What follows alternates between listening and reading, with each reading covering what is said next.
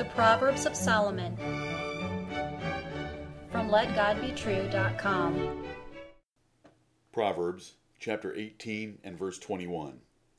Death and life are in the power of the tongue, and they that love it shall eat the fruit thereof. Hear the words of God and Solomon again.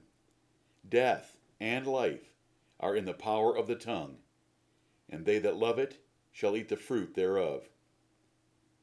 Your speech will either help or hurt you. If you are older, it already has. Many have ruined their lives by not ruling their mouths. Others have been exalted for their kind and wise tongues. Your speech will bring either blessing or cursing on you from both God and men, in both time and eternity. Do you love good speech or bad speech? Your future will be impacted heavily by your choice and habit. A tongue can kill or save others' lives. A false witness can cause the death of an innocent man, or a comforter can restore life to a dejected man by an uplifting word.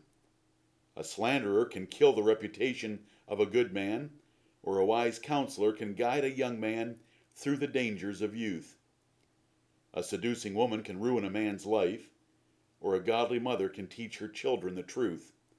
A tongue definitely affects others, but that is not the lesson here.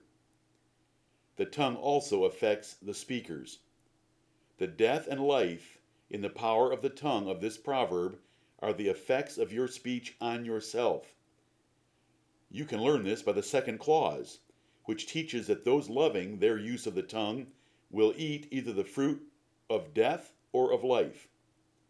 You also know this by the context, for the previous proverb taught, "A man's belly shall be satisfied with the fruit of his mouth, and with the increase of his lips shall he be filled."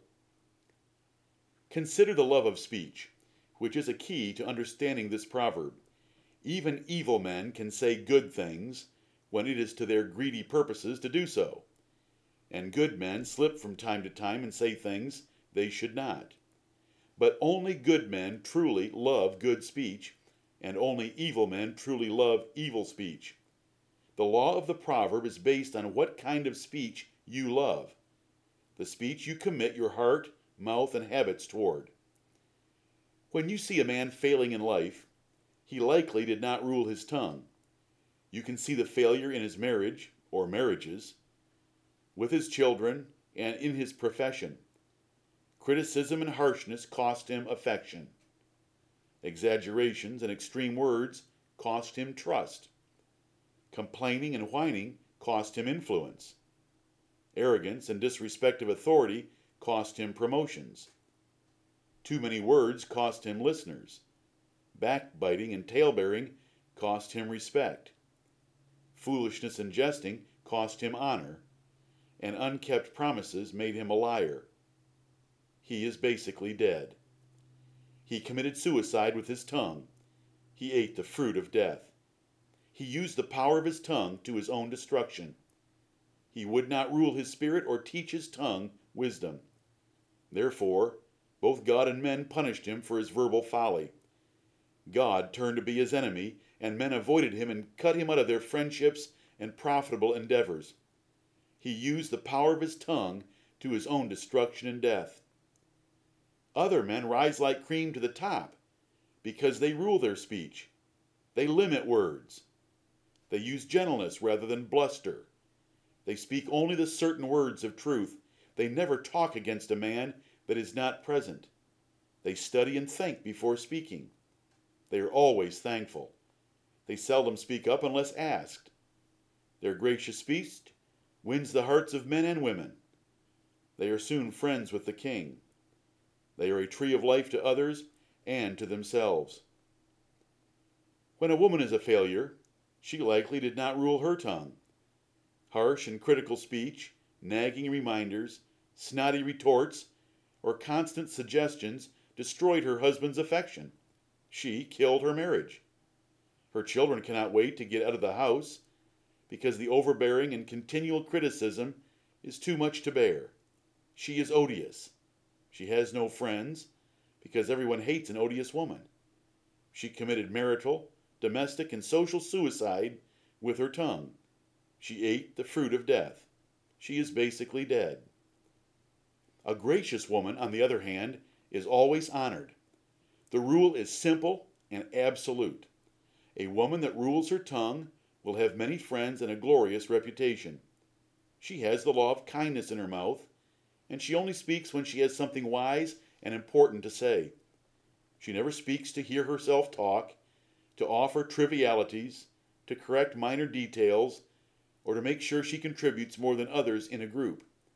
She has a meek and quiet spirit, one that hates talking without a noble purpose for it. Young man, learn sound speech before it is too late. Keep company only with gracious and wise men who rule their mouths carefully. Reject every man with a foolish and loud mouth. Learn King Solomon's wisdom about teaching your lips. You can greatly enhance your future by learning good speech for all occasions. Young woman, you should learn and practice the same things. If you do not, you will have difficulty finding a man that will choose to ruin his life by marrying you. An odious woman is a terrifying threat to men, and a young man can discover you with his ears. You must despise idle chatter, giggling, foolish talking, opinionated debate, or other odious traits. Old man, you are already eating the fruit of your mouth. The only hope you have is to confess your sins of speech to God and men. Speak only gracious and wise words when asked, and beg God for the wisdom and strength to rule your unruly tongue. Learn Paul's advice for you to be sober and grave, so cut out jesting and foolish talking. Old woman, you have likely scarred your husband's heart, and your children, while not telling you to your face, rejoice when they can get away from you or end a phone conversation. How many truly crave your presence and pursue conversation with you? If the number is low, you have a speech problem. Follow the advice given to the old man and trust God for mercy. Listener, your words will bring death or life in this world and the next. Jesus said, "But I say unto you, that every idle word that men shall speak, they shall give account thereof in the day of judgment. For by thy words thou shalt be justified, and by thy words thou shalt be condemned. Death and life are in your tongue. Choose life today." Amen.